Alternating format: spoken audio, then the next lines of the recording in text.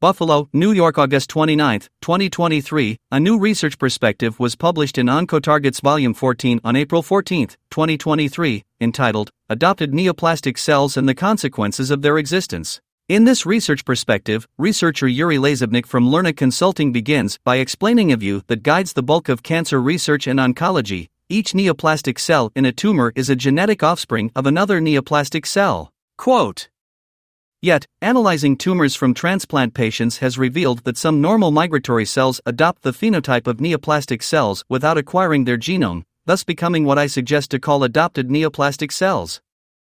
End quote. This commentary reviews the evidence for the existence of adopted neoplastic cells, outlines the consequences of their presence, and discusses what kind of cells can be adopted, how and why. Quote. Finally, as experiments with humans can go only that far, and fortunately so, testing the hypotheses we have discussed will require experimental systems, such as human tumor explants, which have been explored to reveal intercellular bridging in chimeric animals designed to monitor cell fate, cell fusion, and component transfer.